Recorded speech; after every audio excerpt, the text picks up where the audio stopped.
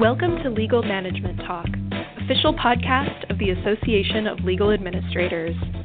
I'm your host, Christina Vragovich. Joining us today is Kristen Brown, speaker and founder of Happy Hour Effect.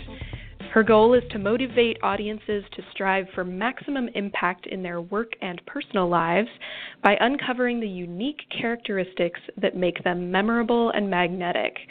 She will be in Denver, Colorado this April to speak at ALA's annual conference and Expo. Welcome, Kristen. Hello. Thanks so much for having me. Thanks so much for being here. So I gave a brief bio, but tell us a little bit about yourself and your work in your own words. Yeah, well, I am a keynote motivational speaker on how to show up in the workplace and not let all of the stresses and everything that you're juggling in your life prevent you from moving ahead, whether you want to just be more engaged, whether you want to love your job more, whether you want to move into leadership or get a promotion or get a raise. It's really not I help people not let the stresses of everyday life prevent them from moving ahead. And then also do a lot of personal growth elements in there too, just to make sure that your personal life is in line with your professional life. That sounds incredibly useful. I am looking forward to your talk. So your work focuses on stress management for career and personal success. Tell us about this happy hour effect framework and the basic tenets of your philosophy. Yeah, well, people hear that and right away they think, ooh, I love happy hour. But it's really not so much about happy hour itself or alcohol or drinking or anything like that. It's actually about the mindset and physical and emotional shifts that happen to us when we leave work and go into a different environment. Whether you love your job, whether you've had a good day, whether you've had a bad day, whether you dislike your job, there is actual proven shifts that happen to us in that transition. And it is in that transition and in those moments when we are at happy hour that you can actually tap into some really powerful tools that you can use all day, every day that don't just have to happen at 5 o'clock. So the 5 elements are people, passion, productivity, peace, and presence. And so we're really going to be diving into those 5 elements at the conference and talking about what they each mean, how you can use them, how powerful they can be when you are trying to grow your career and trying to be less stressed both at home and at work. Okay, that sounds fascinating. And you say that balance is a myth. What do you ascribe to instead? Because balance seems to be like the key word when it comes to stress management. Yes. Work-life balance is a buzzword both in HR, in corporate America, in healthcare and education, on the covers of every magazine. New Year's, right. There's always, Oprah and Dr. Oz, and everybody's talking about work-life balance and how to achieve it. But when you have the term balance in there, it makes it feel like there's a work bucket and a life bucket, and all of the things, the hundreds of things that you juggle every day need to fit into one or the other, when really they're spread across both. And sometimes you're sitting at your desk and you have a sick kid at home, and then what do you do? Or you're at home with a sick kid and there's a work project, then what do you do? So there's always just this cross-pollination, if you will, of both work and life, that when you try to fit things into either one or the other, it actually causes you more stress, makes you feel like a failure if you are not able to get them both get things into one or the other buckets. So instead of the word balance, I use the term work-life harmony. Now, harmony, equally as cheesy of a word as balance, but when you think about the conductor of an orchestra, and the conductor of an orchestra has hundreds of instruments that he has to control from moment to moment. And sometimes all of the instruments are playing together. Sometimes only one section or a certain group of instruments is playing. Sometimes only one instrument is playing and has a solo and taking center stage. And sometimes everything's playing really fast. Sometimes things are slow. Sometimes things are loud. Sometimes things are soft.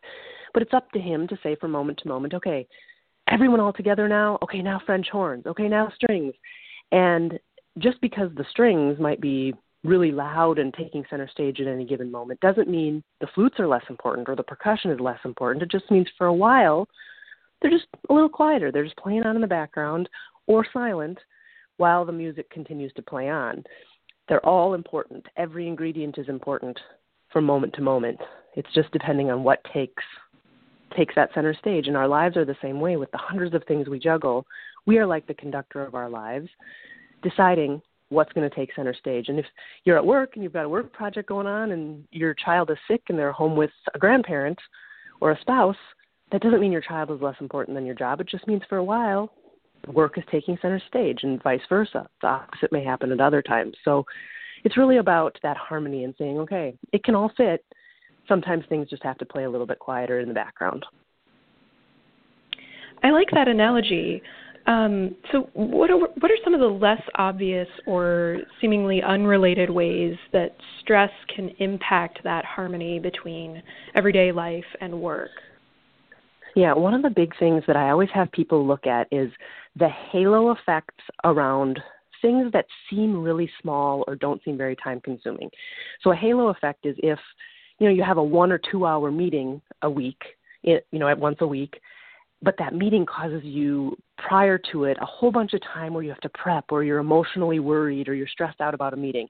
Then the meeting happens, and then after the meeting, you may have a couple hours or even a day or two of post-meeting stuff that happens in your head, whether it's positive or negative. It sucks your energy and your focus.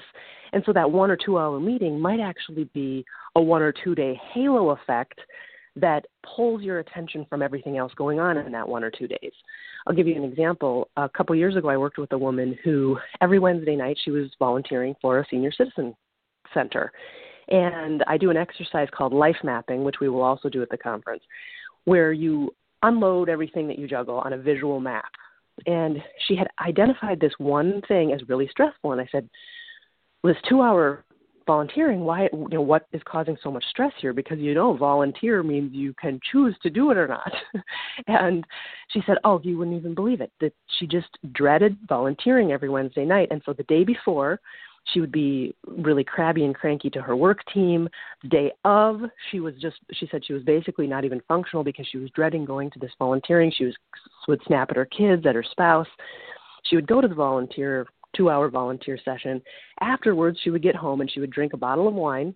And then the next day, she would be hungover all day because she had drank the bottle of wine to reduce what she thought was reducing the stress of this 2 hour volunteering. So she had a 3-day halo effect of negative energy because of this 2 hour thing that she was voluntarily doing. And until we actually identified that, she had no idea that was sucking so much happiness and productivity and just energy from her life until we did that. So over time, we set up a way to have her shift her volunteering because she said she felt so guilty and terrible, like a bad person for not wanting to volunteer at a senior citizen center. And I said, it doesn't make you a bad person to not volunteer if volunteering is making you a bad person for 3 days. And so when she heard that, she was like, oh my gosh, you're true. That's right.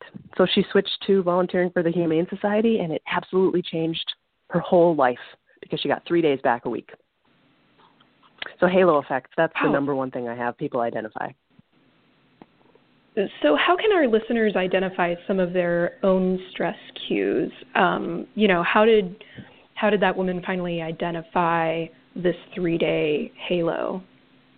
Yeah, well, I mentioned my life map where you literally write down everything that you juggle, and I have a framework for it. We don't have time to go into it in depth, but anyone could do it right now. They could sit down and they could look at their calendar, they could look at their to-do list, and they could give themselves it's just a quick little snapshot in their mind of, okay, is this item energizing me or draining me?